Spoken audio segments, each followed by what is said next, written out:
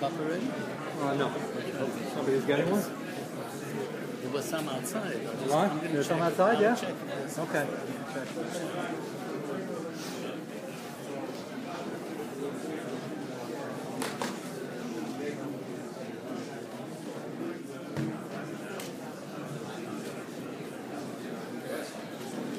Is there a clock here?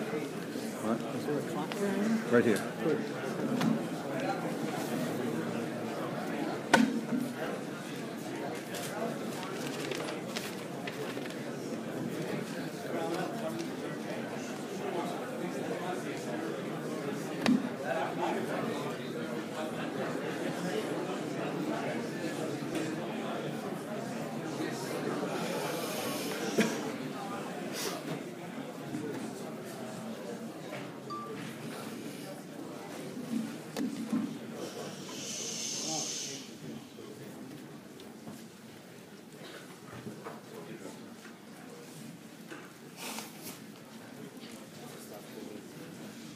It's always a tremendous nachas to be back. I apologize, I skipped a couple last year due to conflict in speaking engagements. But after wherever I was concluded, I missed being here, so I'm happy to be back and look forward to, thank you, the comments and the questions after the shir.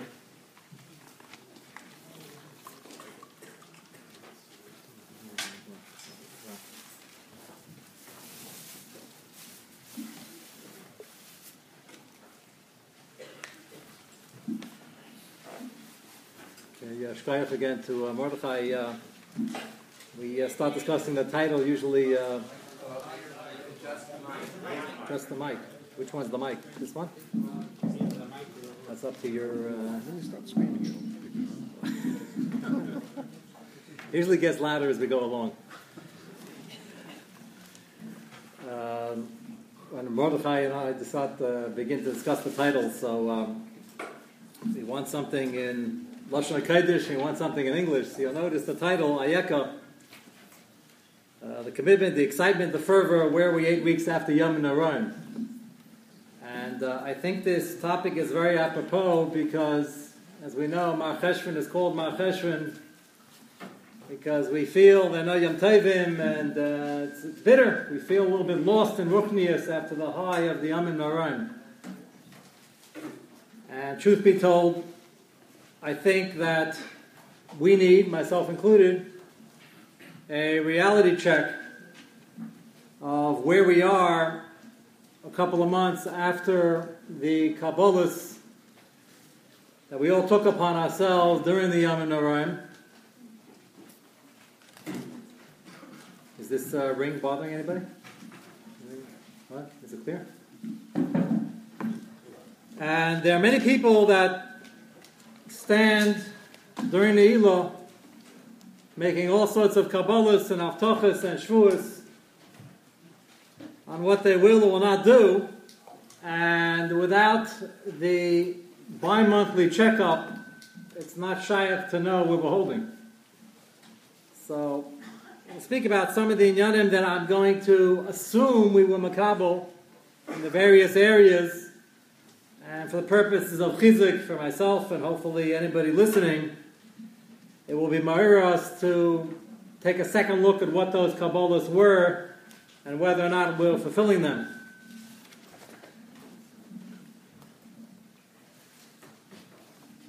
When you leave a Makom Kodesh or a Zman of Kedusha, the trick is to try to figure out and have some mnemonic devices and have some triggers that appear throughout the year that put us back in that mode of Kedusha. The godless of Yaakov Avinu was that at the end of this week's Parsha, he's now leaving the Makar Kedusha, he's leaving home, he's leaving his father's home, the home of Yitzchak Avinu. He's leaving Eretz Yisrael, and he's going to a place that's extremely, extremely negative in terms of the vibes of Tumah, thank you, in terms of the lack of Kedusha, Lavan, and Chutz La'aretz. And Yaakov Avinu is proving to us that you could do a vayetze, you can leave, you can have to run, and still maintain the madrega. And if you think Yaakov Avinu didn't do it without hachana, he did it without the proper awareness that he's going to a makom where his kedusha lacks, and for us, we're going to his man of the year, we don't feel the same inspiration. I was just in Eretz Yisrael last week, 2 days ago, and never ceases to amaze me that every single ride in a taxi is a separate drasha. I get all my material from trip to trip. I figured, I remembered I have to speak in Hakel, so I quickly flew to Eretz Yisrael to get some material, and I came back. And sure enough, the first monit I step into, so ABCs of Kiruv, see somebody who's driving a cab, and you hope and pray you got into an Israeli cab, so you assume he's Jewish, and he's not wearing a yarmulke, so the first thing you got to do is strike up a conversation, just to show him that from people that Charedim are nice and friendly and engaging. So I asked him a simple question: where were you born? A question like that should give a simple one-word answer. Not in Eretz Yisrael. Baruch Hashem, I say that in a positive way. With a big grin in his face, he starts turning around and talking to me with his head facing as he's driving. So he's an interesting... he was so excited that I asked him, so he turns around and he says, Noladati b'Yushalayim, Habrit milah haya b'Yushalayim, Lamadati b'Yeshiva b'Yushalayim, Halachti litzava b'Yushalayim, Hitchatanti b'Yushalayim, Habrit shel b'ni haya b'Yushalayim, V'ani gar b'Yushalayim adayin v'af pam lo yatzati me'eretz Yisrael. That was my one-word answer. What a mussar shmooze. I found out because the guy's at least Masoreti, if not Shomer Shabbos. And his pride and joy, the answer went on and on. That was just the preview. The next 3-4 paragraphs are also about Kedushas Yushalayim, and he picked his cab company. He doesn't really even go to Ben Gurion Airport. He just drives people around Yerushalayim, and he never leaves. What's he saying? He's saying that this Pasha Yid, perhaps not so Pasha. I never know when the cab driver is Eliyahu Novi. He's not Eliyahu Novi. I don't know who I'm talking to. So, basically, in a few words, he's telling me that if you want to remain attached, you got to stay where the Kedusha is. And you got to be proud of the fact that you understand what Kedusha is and you're in a Makom Kaddish. So, good news is, we're in Flatbush, but we're in a Makom Kaddish. All the Bate Knesset and all the Beis Medrashes will fly to Eretz Yisrael, will be rebuilt in Eretz Yisrael. We'll shot in the Medrashes. And if you make the Makom Kaddish your home, the Beis Medrash, the Beis Knesset, if you make this your home, you can retain that feeling of Kedusha and keep yourself in the Makom Kaddish, Ki'ilu you're holding Kemat Ban Ilah. So that's the first yesod of the first cab driver, is if you want to understand Kedusha, number one, you have to recognize it. Number two, you have to be happy about it. You have to be proud of it. And you have to want to hang on. So that means for us people stranded here in Chutz La'aretz, you got to find yourself in the right place all the time. That means the Beis Medrash, the shul, and the office. You got to take your office and make it into a Beis Medrash. Not to steal from the boss, but every moment you have, you got to take it to learn. You got to understand that if you're a frum person making a Kiddush Hashem in the shul, you have to be doing the same in the office. Not two different people. I had a conversation with somebody just yesterday in America, and he told me that he's a little bit nervous because he's finding, a young fellow now in the workplace, he's finding that he's one person in the morning by Daf Yomi and Shacharis, and a slightly different person in the office. From 7 o'clock in the morning to 10 o'clock. So if you're noticing that that sort of double existence is happening to you, then this is what the reality check is all about. Bringing the Kedusha from the shul to the office and having everybody around you understand that you're a walking Sefer Torah, whether you've been through Shas or not. So somebody asked me, how do I tell that I'm succeeding? So I said, here's one simple litmus test. If you walk into the office and as soon as you walk in, people stop talking when it's a conversation that's off color, which is like every conversation. So then you know that they're looking at you as a frum person and that they're a little uncomfortable discussing these things in front of you. If they use their foul language and they don't excuse themselves by saying, "Oh, I'm sorry, excuse my French," they don't Frankfurt, they don't look at you and the conversation just flows, then you're not representing the icon of what a Ben Torah is supposed to be. And if you're not objecting or you're not putting on a sour face, you're just smiling and going along with the conversation, and something is wrong with this picture. Not only have you not taken Yom Kippur into the rest of the year, you didn't take Shacharis into the day either. So that's the first litmus test. What are they willing to say and do in front of you? The next morning, my next taxi driver, as soon as I got in the cab, I sat down. He asked me where I was going. I told him. He turns around, looks at me, and reaches for his pocket and puts on his yarmulke. Okay. I don't know how he figured out I was Jewish. But that's good. If you're footing, this is, not supposed to put pressure on people, but subtle pressure that this is who I am, this is what I represent, and maybe you would like to join us, or maybe you feel you should be joining us, and you feel a little silly that you're not wearing a yarmulke for no good reason. He just wasn't wearing it. He had a yarmulke in his pocket, and he decided to put it on. Okay, so I thought that he wasn't from and he's putting on a show, so I'm in for surprise number 2. 5 minutes into the ride, I was driving from Yerushalayim to Rehovot, as I'm looking for a break so I could say Tfilas Haderech, I'm not exactly sure where the city ends, or Telston, if I say I don't know exactly where to say it, so I'm looking, and he turns around and he says, Adoni, did you say Tfilas Haderech yet? I kid you not. So I said, actually, I wasn't sure when. He said, 3 minutes ago, say it now. So I said, you want me to be motzi you? He said, no, I said it already. Interesting. So, again, the guy wasn't even wearing a yarmulke when I came into the cab, but here's another example. He was like slightly annoyed at me why I didn't say Tfilas Haderech right away. And, it wasn't really my fault. I wasn't sure whether it was chal yet. But again, when you walk around with a yarmulke and with a hat and with a beard, even without a beard, you have an achayus. And Marasayan or Yisin V'kiyim is such that even if you didn't do anything wrong, I did nothing wrong, I was trying to keep the din and not say Tfilas Haderech too early. Even if you did mamish nothing wrong, if there's any way somebody can misconstrue what you're saying or what you're doing, you have to try to anticipate and bavarn what he's thinking, what his kasha might be, because I might not say anything and walk away with a sour impression.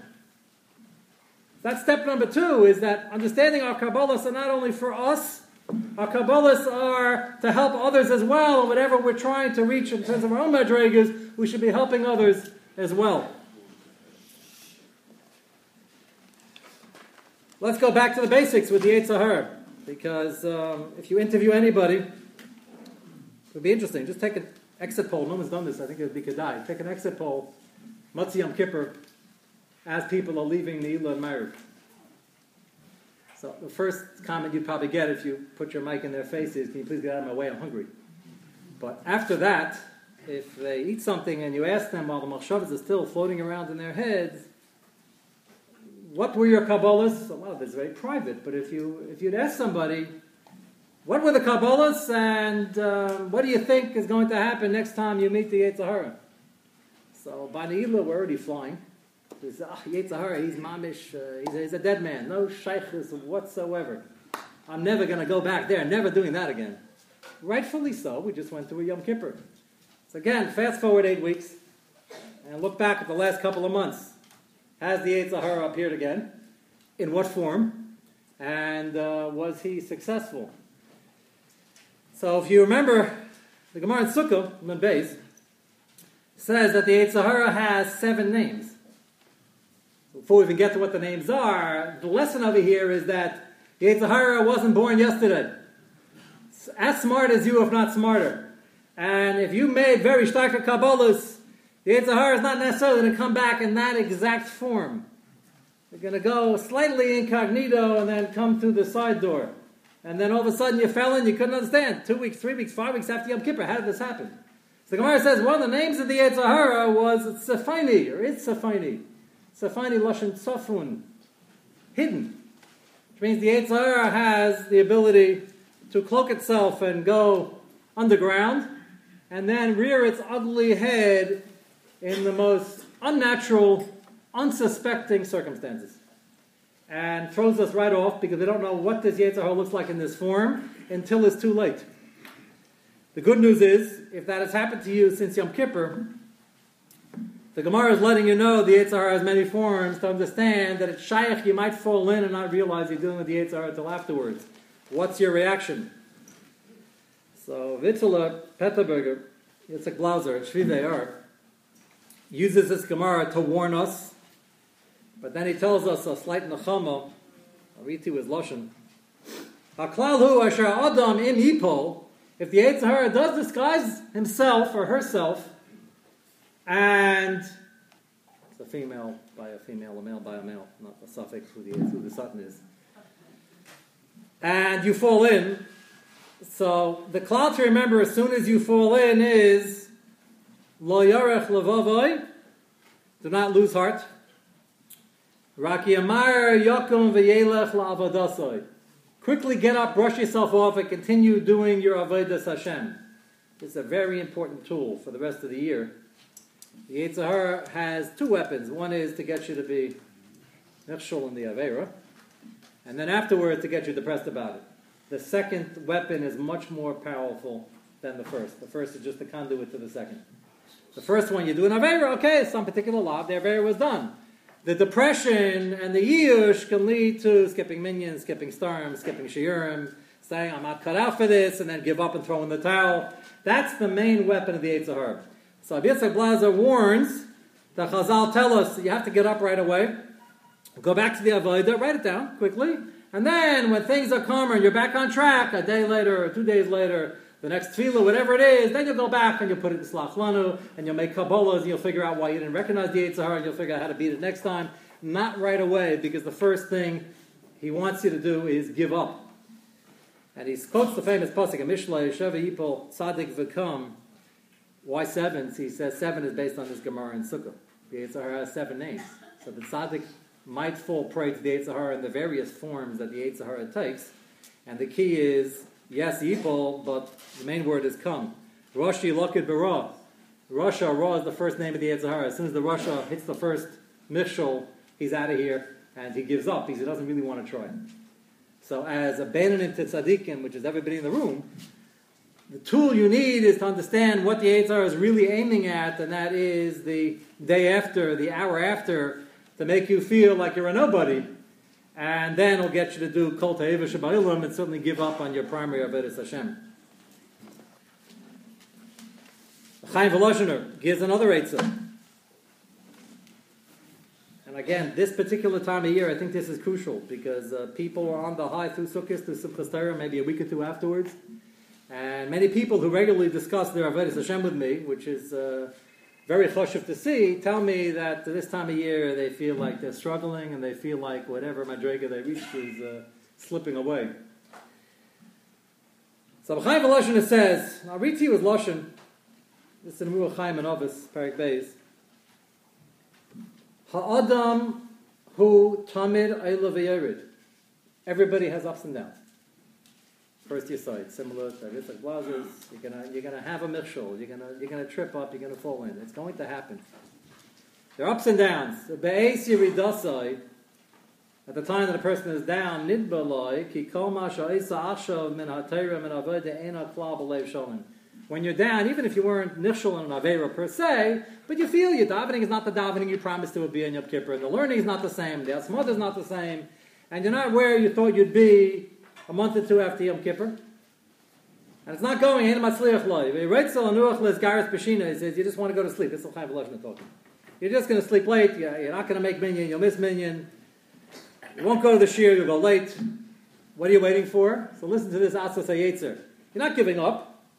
Ad yaver oisas ma v'yashal is rizasa. You know your Azar is. Right now you're having a bad tkufa. So the common incorrect reaction is, no, I'm in a slump. Call it that. So I'll just sleep it off. Take off a few days. A good time to go to Miami. And everybody will come out of their slump sooner or later. And when I come out of it, I'll get back to my old self. I'll be a Zerus, I'll come to Minyan on time, I'll come to Seder on time, I'll learn more, I'll steig, everything Gavaldi. But until then, it's not going, so I might as well just take off. Now, it's not a bad svara. Chaim Volozhin is going to hold that it's dead wrong. But it's not a bad svara. Svara Chitzayna would dictate, I'm in a slump, so I got to wait. Ad Yavar Azam. Lahavdil Aleph Avdolas. What does a batter do? What does a baseball player do when they're in a slump? Do they use this svara and say, well, obviously it's not going, it's not my lucky weeks, I'll just take off like 6 weeks, and then when I come back, I'm going to hit home run after home run. They change the bat. They do? That's not going to do anything. They change the bat. Okay, you can change Masechtas. You can change Siddurim is a good idea, by the way. You want Hischachas and davening, go out, treat yourself to a $12 new siddur, and switch from a siddur or Agora. Don't switch from Ashkenaz to Sfarad or vice versa. But get yourself, whatever you happen to daven, get yourself a new siddur, get yourself a new Masechta, sometimes get yourself a new Charusa. Don't tell them I said that. Get yourself a new Shir. You can have Hischachas within Avodah, but you can't leave the Avodah for 6 weeks. And a batter knows that they can't leave the game for 6 weeks. If you leave the game for 6 weeks, you're not going to come back rusty. You're going to come back more rusty. So you got to keep swinging and swinging and swinging. You'll strike out. Sooner or later, you'll come out of it. So Chaim Volozhin says, this Yesod, it's known that people have ups and downs, and when they're down, they feel that they'll just take off. He says, this is not emes. Ki Adam, listen to this secret. Ki Adam b'nekel yuchol lalas l'madregasai. When you're in a slump, you feel like it's going to take some major move to get back to where you were. He says, not true. He says the uptick, so to speak, if you just make some hishtadlus in the right direction, even if it's not a lot, just press it. You don't feel like learning at all right now, and you're still not ready for an hour shir, and you're not getting up for daf yomi. So you think it's all or nothing, so I'll wait 2 months till I get back into it. Chaim Volozhin says, no, go sit and learn for 5 minutes. That'll give you the mesikus and the cheshek to learn another 5 minutes. This is such a crucial yesod. Ki adam b'nekel yuchol lalos l'madregasai ima oisek afilo ideas rashals. Even if you do it, you're not really in the mood. You do it in a lazy way. It's better mishalah yasa klal. Better than not doing anything at all. Ki esrachek min atera v'yeser yikshala lizdarei. The more you take off, the more you move away, and then it's even more difficult to get into it. So here we're holding in the middle of, to the end of Mar Cheshvan, if you feel that something was lost, there's a disconnect between now and Yom Kippur and Yomim Noraim. So Chaim Volozhin's Eitzah is push yourself for a few minutes to something you don't want to do. Coming a few minutes earlier to daven, even if it's not on time. Push yourself to learn an extra 5 minutes, even though it's not the whole Seder. And that'll give you the cheshek to throw yourself back into it. Second yesod. This applies to parents and their children, chaverim, and to ourselves as well. There's a big yesod, and Chaim Volozhin has this elsewhere in the Chazal Mitei Shelo Lishma Bo Lishma. Chaim Volozhin has said that you can be in Shelo Lishma your whole life. Our job is to try to raise the content and percentage of Lishma as we grow older. But as Beinanim, we always need a component of Shelo Lishma, which means you got to treat yourself. You got to treat yourself, and you got to bribe yourself. This is a good formula for your children. Parents always ask me, how do I get my son to learn? It's the same as how you get yourself to learn. And that is sheikhad, bribery. Bribery is the most wonderful tool. The only time it's usher to use sheikhad is by a dayan. Sheikhad ya'aver. It's only by a dayan. That's the Gezeres HaKasav over there. Everywhere else, it's not only mutter, but I hold a mitzvah gedolah. Which means that in simple marketing, the only way to attract people's attention, the only way to get people to perform, is to offer rewards programs. The airlines are all doing it. All the credit cards are doing it. It might sound simple and almost a little bit immature. I'm 50 years old, I'm 40 years old, I'm 60 years old, I need a reward program. The answer is yes. So Chaim Volozhin says, Shelo Lishma is something that might go your entire lifetime. People understand it when it comes to their children. I tell parents all the time, everybody has their price. Regardless of what that price is, you might feel you can't afford it. Everybody has their price. So a child doesn't want to learn, so you offer food, candy, cash, air miles, whatever it is. You have to offer something that will grab their attention. And you have to do the same thing for yourself. You can have a personal diary of certain milestones you reach in terms of coming up to Minyan and learning and chesed and all the other avodas we're working on. And what's crucial is to have a chavrusa partner who's checking your progress. Recently had somebody call me, a very fine Ben Torah. He's struggling with davening. People struggle with different things, and it's so bad that there are days he doesn't daven the minyan, there are days he doesn't daven bizman, there are days he finds himself putting on tefillin before shkia, which is, you would think is beyond the pale, not even on the radar. For most of us, Baruch Hashem, it's not, but everybody has their struggles, and he's a good person. So I told him that you have to get, in terms of Rabbi Yechim and Zakai's halavai shi'eh yiras basav adam, alecha, you have to get a friend or a mentor to be able to check in with, to give a report every day, every week. How are you doing? And you're not going to want to come and say that I miss minyan or I miss tefillin, or I miss van tefillah. It's probably going to be embarrassing. And if you don't have somebody it's embarrassing in front of, so find a Rebbe, find your Rav, find somebody who you have some busha in front of. A chavrusa misusa is not only for learning a block Gemara. It's to have the ability to deal with somebody that he's checking in with you and you're checking in with him. That's crucial. The Kabbalahs for Yom Kippur will be forgotten within a few weeks, but if your friend reminds you, hey, didn't you say you were coming on time for Shabbos? Didn't you say we were learning an extra half hour? And if you have somebody who's there to mun you, then it's a mahalach that will take you way past Hanukkah. In line with that, Rav Dessler has a beautiful piece. I read part of this letter to his son this past summer here in Flatbush. For those of you who didn't hear it, for those of you who did, it's a beautiful piece. They published many, many hundreds of letters from Rav Dessler in a separate sefer, 2-line set. And you see where Rav Dessler was considered the master mechanech of his times. You see how he was matapel with his own children. He writes a letter to his son. You want your son to grow up to be a Talmid Chacham, to be a Gadol B'Torah, to be an Elech Yid. So how do you build them up? Again, the same way you'd want somebody else to build you up. I'll read to you his Lashon. First thing you have to let your child know, and your chaver, is what you expect of them, what you believe they can do, and in terms of their success, what's the most important thing in your eyes, in terms of their development, of where they can go with their kaiches. Rav Dessler writes his son, my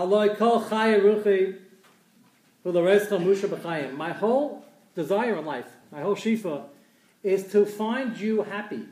Now, any parent would say that, whether they're from, whether they're not from, whether they're Jewish or they're not Jewish. If you ask your child, what do you want every parent, what do you want your child to be? I want it to be happy. The question in life is, what makes you happy? What really makes you really happy? The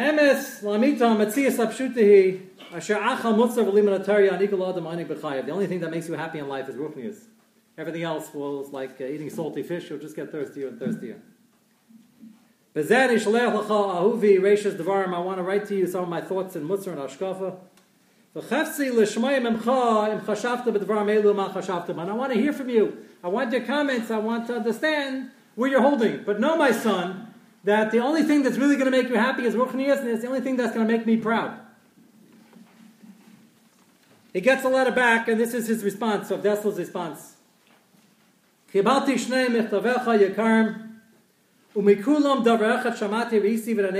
saw one thing from your letter. I see you're learning well and you're growing.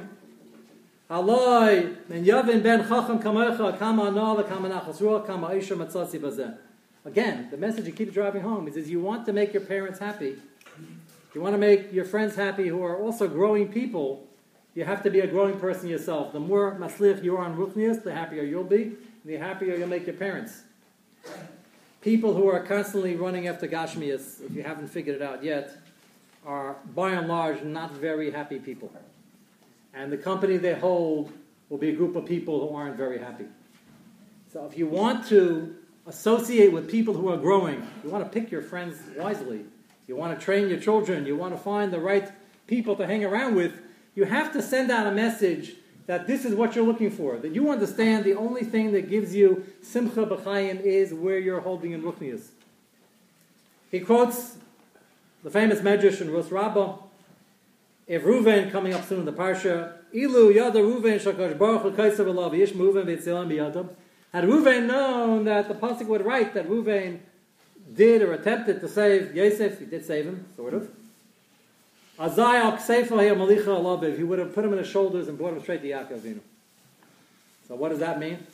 So he tells, Avdesla tells his son, Ili adata kama simcha samachta lavenu mamesh ruach chaim chadash nafta banu. If you would know how much chiyas this gives us when we see how well you're doing, as barli ki kafi shnayim al piasar yisim mishtadla b'avadasecha hakadesha.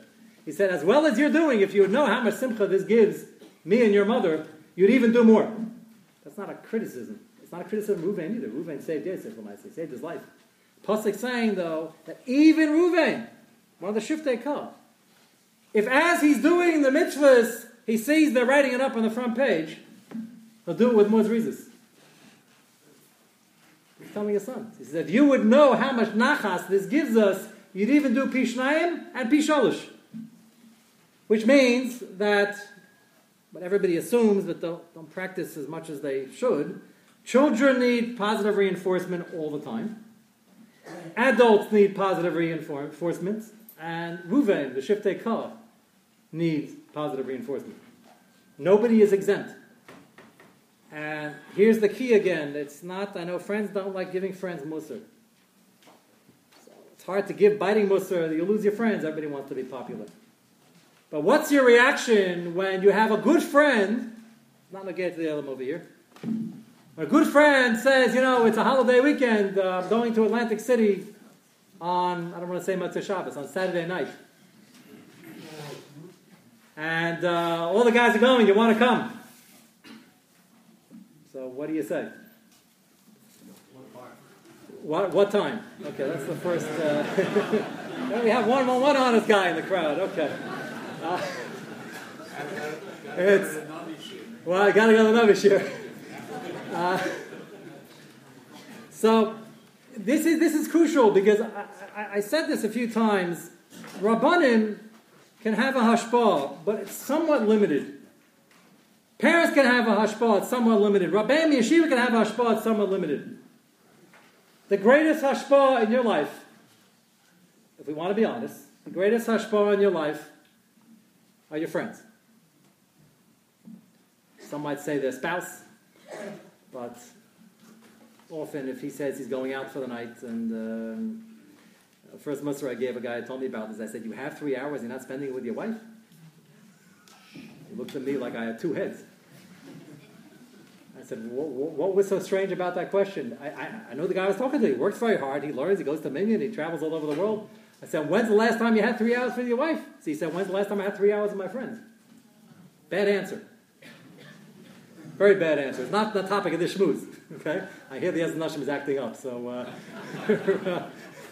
but I can't be masik. Somebody's going with his friends to a place no Ben Torah should be found.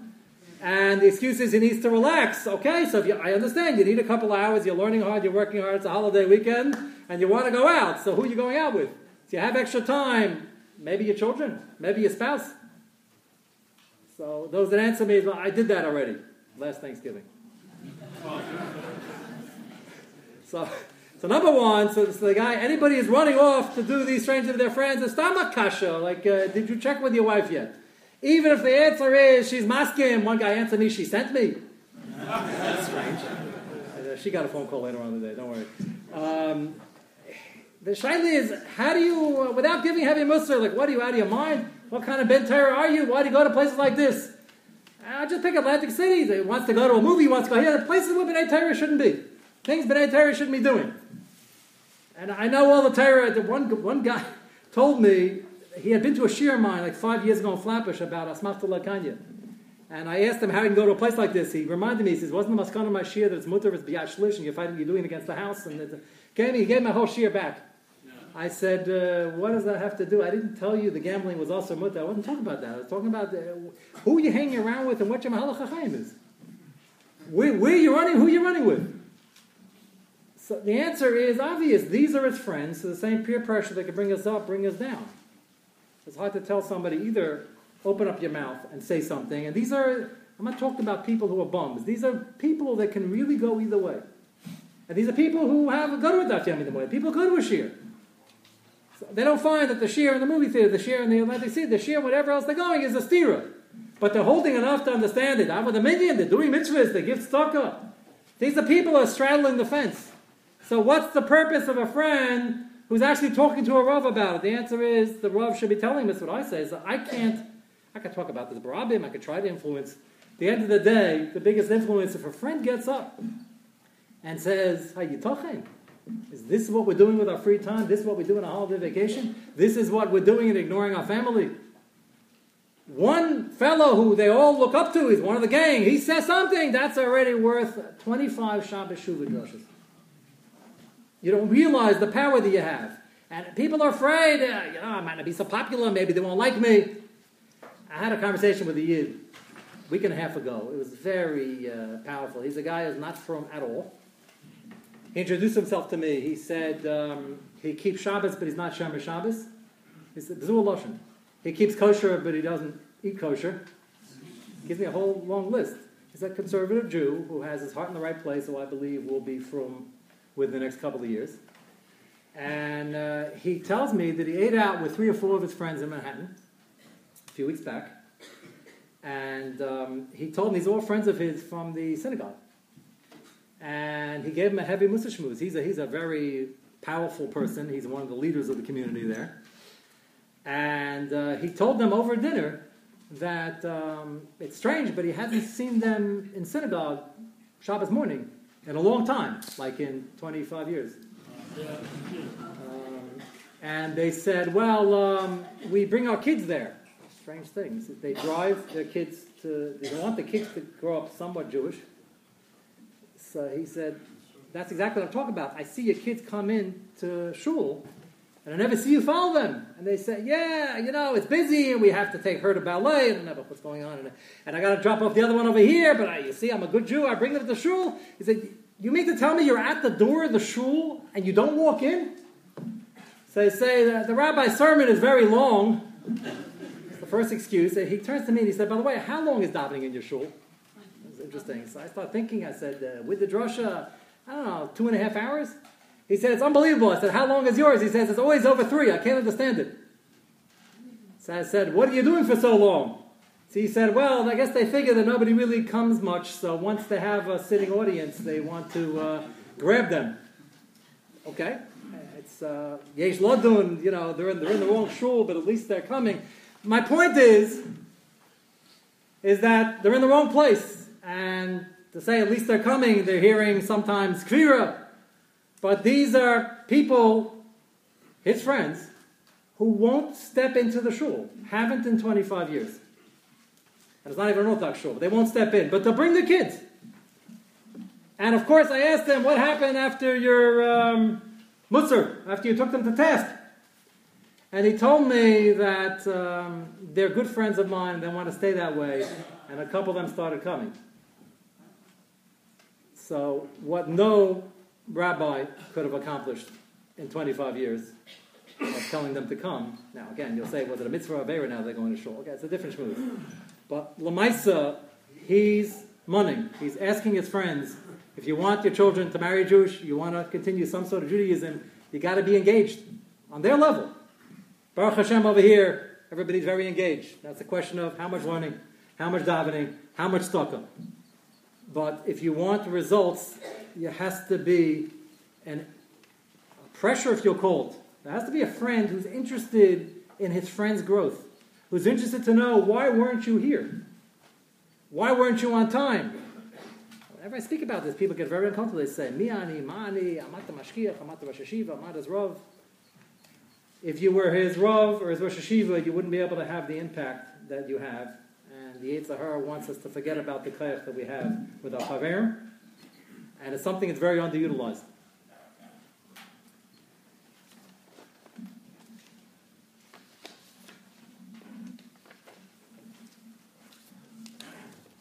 Very, very fascinating.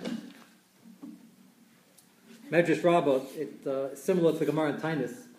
I want to bring out an interesting point in terms of our struggles. Everybody always looks around to see what their friends are doing and where their friends are holding, which, as I just mentioned, is good. It's a positive thing. To a point. People don't understand is that what's easy and simple for one person might be your sign in life, and you're looking at somebody else. I don't understand how he can give with such a free hand. I have such a problem giving stuff to him. I just can't open my hand, and he gives very freely. He gets up very early and I can never get out of bed. Or he's learning more and I can't do it. Everybody's created with different nisyanis and different kaichas and nefesh. Often, the things we're not good at are daf good things we're supposed to be working on. And the Medrash here quotes, Maisa Rab Shimon ben Chalafta, Shaba Erev Shabbos v'lo haylo me'on l'isparnes. Rab Shimon ben Chalafta was a Hela Gatana, learned a lot, had nothing to eat. It was so bad, came Erev Shabbos, he had nothing to bring home to his Rebbetzin. Yatzalo chutz min ha'ir v'tzpalo fnei Elokim. He went outside the city and he davened. Normally don't ask for an ace, but he had no choice. Nitan lo heaven tevim min hashamayim. A jewel dropped from heaven. Nisan lo shochani. He went and he changed it, got some cash, Arpinas as Shabbos, and he's mafarnis the family, brought home chicken, fish. They sat down to a delicious Suda Shabbos. His wife was a bit perplexed because she wasn't used to seeing anything but black pumpernickel. Amr Ishta Mehechanelu. So where'd you get this from? Wasn't accusing him of stealing, obviously. I want to know, where did you get this from? Unfortunately, once in a while today, you got to ask the question. That wasn't a shayla over there.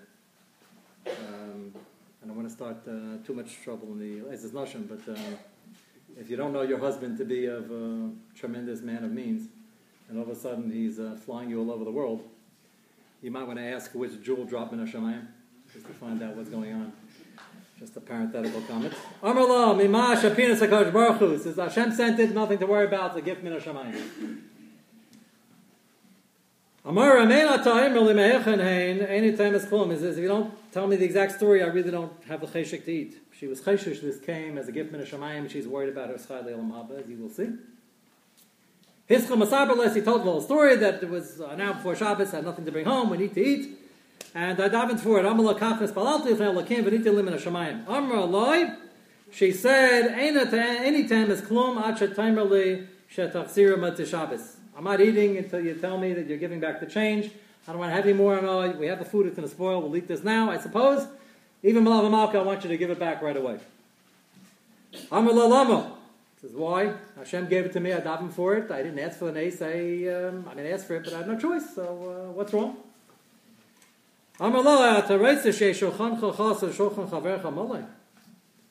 you see the same thing. Talking about, she could have said one of two things. She could have said, well, we would have thought she'd say, is well, you're missing schar and shamayim? You want to find HaKadosh Baruch Hu, you're missing schar? She didn't say that. She pitted the Shalom Shema aspect, tiny aspect of Shalom Shema, is you want to compare yourself to your friends. You want your friends to have more than you. This is a kinah sefer in Tarba Chachma and a ruchnistic sense, which is wonderful. This is mutal gamri and a tool, as I mentioned, to be used. But you see, she's using it even for the Tana Rab Shimon ben Chalafta. The angle, it says, compare yourself to your friends and know what you're holding. Your table's going to be missing. Rab Shimon wasn't sure, so the head of Machlokes and Ashkafa between him and his wife. So what do? You go ask the Rebbe. Baruch Hashem, his Rebbe was Rabbi Danasi. Can't get a better address than that. Halach Rab Shimon v'adiyah ma'aseh Rebbe. So he asked Rebbe, what should I do? My Rebbetzin says I should give it all back. I think I can keep it. Amar Loi. Leich Amar Lo. So Rabbi Danasi told him to go home and tell his Rebbetzin, Em shochanei chaser ani amalena mishali. How's that for an offer? Don't worry about a thing. If his shulchan is missing, I'm going to fill it in for my own. Rabbi Danasi had many, many, many thousands of golden shulchanas. As I could spare a leg or two, I'm going to fill it in. Okay. Now it's in the bag.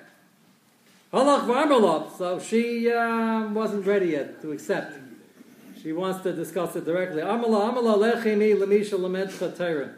want to go see the Rebbe with you. I'd like to, the Medrash doesn't criticize her for this. If she feels strongly about something, she has a right to be heard. She wants to discuss it with Rabbi Yehuda Nasi. So she walks into his office, and she has a kasha. Rabbi Yehuda Nasi promised to give from his shulchan. Amala Rabbi v'chi roya adam l'chaver li'olam haba. He says, are you even going to see us? Are you going to be able to give us? And it sounds like Rebbe was maskim, and he gave it back, and they lived happily ever after with no money, but very happy. So the only problem is, if you look at the Gemara in Bava Basra, and Ayin Hey Mid Aleph, the Gemara says that in Olam Haba, listen carefully, everybody's going to get their chuppah and their makam in Olam Haba. Amar B'Chanina, even though they're all separate, Amar B'Chanina kol echad ve'echad nichve michipasa shachaver. Everybody's going to get burnt from his friend's chuppah. Ayla la'isa busha, ayla la'isa klima. So what does that mean? So Pashup Pshat is that Rashbam says on this Gemara that everybody's going to be looking at the friend's chuppah and they're getting more schar, and they couldn't learn more, and they feel terrible, they couldn't learn more, they're going to daven more, they're getting more tzedakah, and they're going to get burnt. Maharsha says on that Gemara, listen carefully, this is such an important message. Maharsha says, Sheyesh l'chol tzadik shum mailo madrega b'shum mitzvah she'en kein l'chaverit. Which means, even the undisputed Gadol Adar, Rabbi Yehuda Nasi, who is greater than Rosh Chalafta and his wife, but Rosh Chalafta's Rebbetzin pointed out that you can't possibly give us from your shulchan in this area. Why not? Rabbi Yehuda Nasi promises he has plenty to spare, and he's going to make good on his promise. So her insight was, and she was right, that everybody has their nisyanis in life, everybody has their particular avodah besides Taryag mitzvahs. And our avodah is avodas Hashem be'oini, be'tachak, with the trials and tribulations of not having parnasa. That Rabbi Yehuda Nasi you don't have. Rabbi Yehuda Nasi was the Gadol Adar and also the wealthiest man in the world. He said, you can outdo us in any area. This particular Nisayan, you would have outdone us had you had to, but you B'chlal don't have this Nisayan. We have nothing to eat, and you had Tzanayin and your Shulchan in all 4 seasons. Daiva Heiser. You can't give us that chelik in Olam Haba. And that's crucial. We go through the year after our Kabbalahs and we look at other people and they seem to have it so easy. And they seem to be steiging, and they seem to be giving, and they seem to be davening, and they seem to have nachas, they seem to be doing all the wonderful things that we'd like to do with our Kabbalahs, and we're struggling. So where's the justice? The answer is, the justice is that our struggle is probably our particular nisayon. And the schar we're going to get for struggling to put the same hour of learning in when the natural masmid finds it easy in a breeze, is we're going to get 100 times the schar as that natural masmid.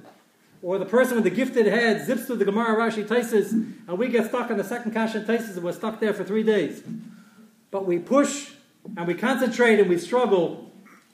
That's our special chelik that even Rabbi Yehuda Nasi can't touch. And we like to use the cop-out that, I'd be better at this, I'd be learning more, I'd be davening more, I'd be giving more tzedakah, I'd be doing all these wonderful things if I had his asmada and his yichus and his talents and his money and all the other gifts, not realizing that dafka, our life was set up that we don't have these advantages so we can get more schar and struggle within these arenas. I use this to answer up a famous medrash. I think I spoke out here 4 or 5 years ago. So if you remember it, I'll have nachas.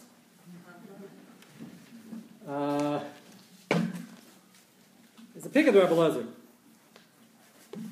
that describes, in a very moving way, the tshuva of Reish Lakish. The Gemara tells us that Reish Lakish was once a machlekes yishanim, either a ganav, a gangster, a gladiator. Let's go with the gangster shot. That's what this pick of the Rebbe Lezer goes with. And he became a Baal Tshuva. Rabbi Yochanan met him, offered him his sister, went to the yeshiva, became a Talmud, then became a Talmud Chaver, then became from the Gedolei Adar, and we know the entire Mesorah and the Yerushalmi certainly is to Rabbi Yochanan Reish Lakish. Pick of the Rebbe Lezer gives us another insight which is not found in the Gemara. which has a very fascinating message. Look what tshuva can do to change a person. Reb Shimon ben Lakish from Reish Lakish.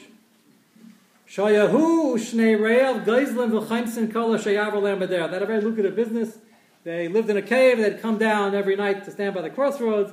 Any unfortunate soul who would walk by, they would hold them up and take your stuff and make it back after a long night to the hideout and split the booty. Very lucrative business.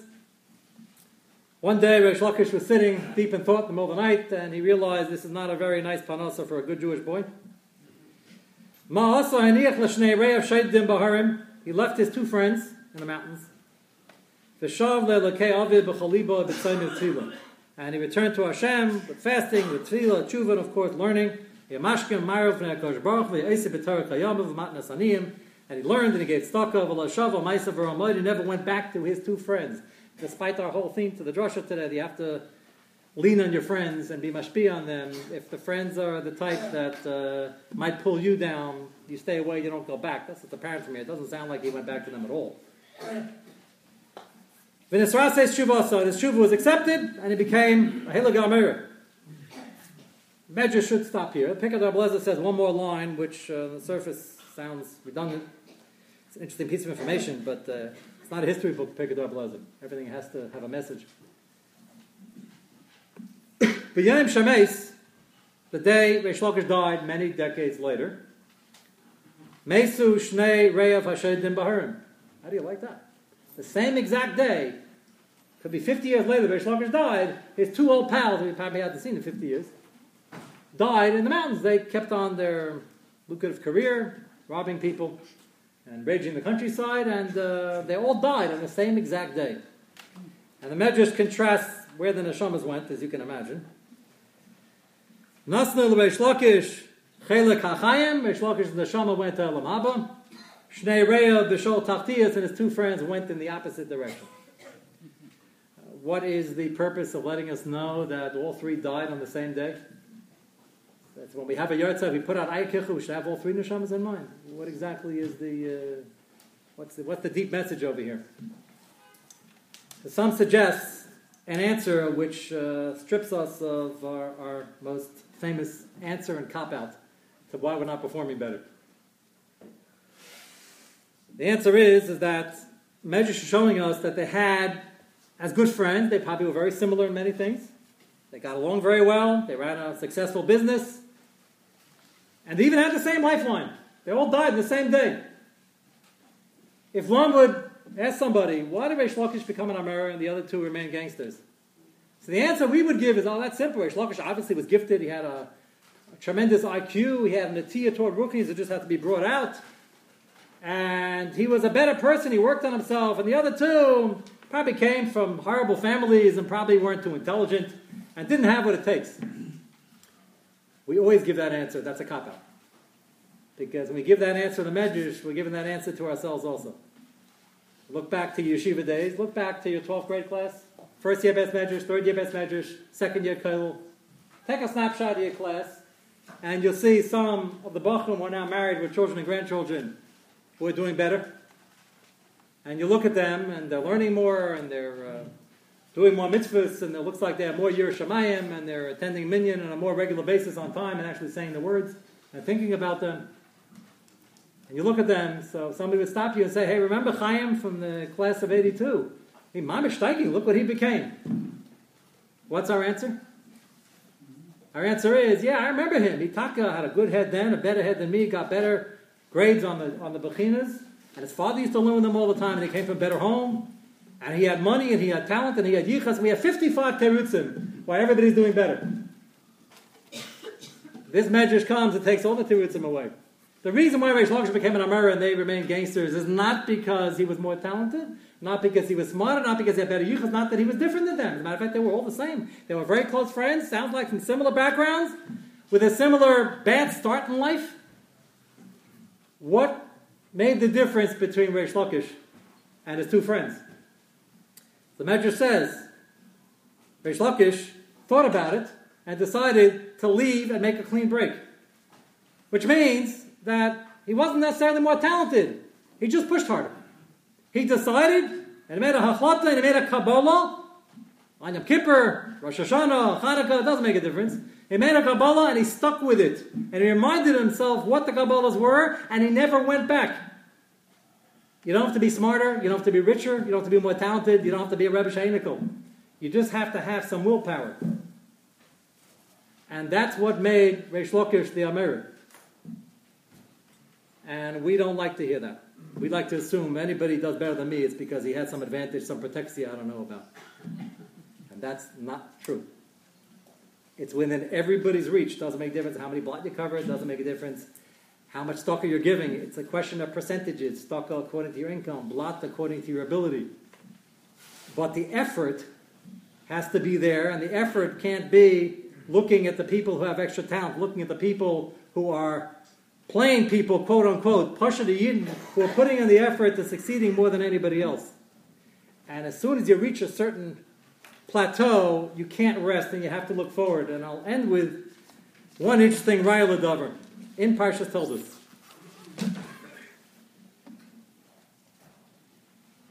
Vayatek Misham Vayachba Berachez Ravo Alab. As you know, Yitzhak Avinu tried to dig many wells. The wells were not stam wells. They represented many deep inyanim and ruchnias. He kept digging them and they stopped them up and they were fighting and yelling and screaming. Finally, he dug one, he finally succeeded, he dug a well, no dispute. Now he can accomplish what he's trying to accomplish. I don't know if the city today is the exact spot. It's named after that. Finally we have Shalom, and we've made it. No, what do you do after you make it? You take off a week and go to Miami. What did Yitzchak Avinu do?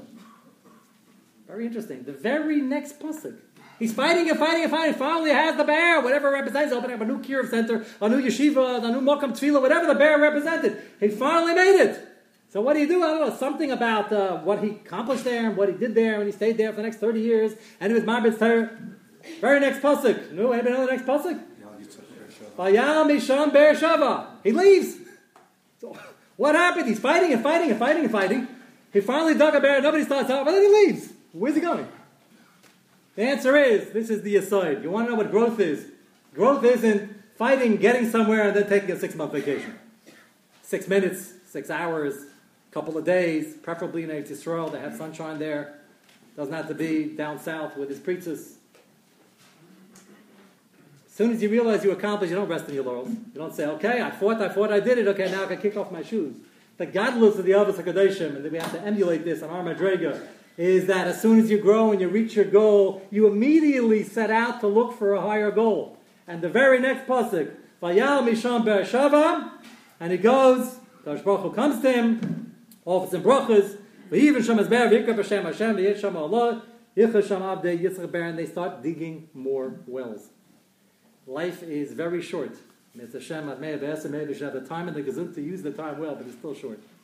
And you can't look back at your accomplishments too long because you get smug. And you look at the people below you and say, look how much I've done, look how much I've given, look how much I'm learning. Yitzchak Avinu fought, succeeded. The very next move, he goes to dig another one to find a new venue, a new mokum for mitzvahs and ma'asim tovim. And as we said before, crucial to make sure your friends, your chaverim, your children, and your parents come along for the ride and you're mashpi on them and show them the Mesikas HaChaim and the true Simchas HaChaim. Sam Sefer says on the pasuk, he says that Yitzchak was afraid that he's going to lose that in my blood. He says now everything is great. Yes, he's got a good. Right. You got to move it. You can't sit right, you can't sit for a long time. Rabbi Yochanan offered him his daughter, but it's unclear where this story was. It sounds like this happened first, and then he met Rabbi Yochanan. It sounds like he was looking for something, he went out, and then he bumped into Rabbi Yochanan. Right, so apparently he started thinking about it before. I think there's somebody else thinking, so let's go outside. Saying you never get too high when you're winning, and you never get exactly. I heard a CD of yours. I didn't forget it last time. You called it 38 seconds. It's part of a different quiz, I gave it to someone to record.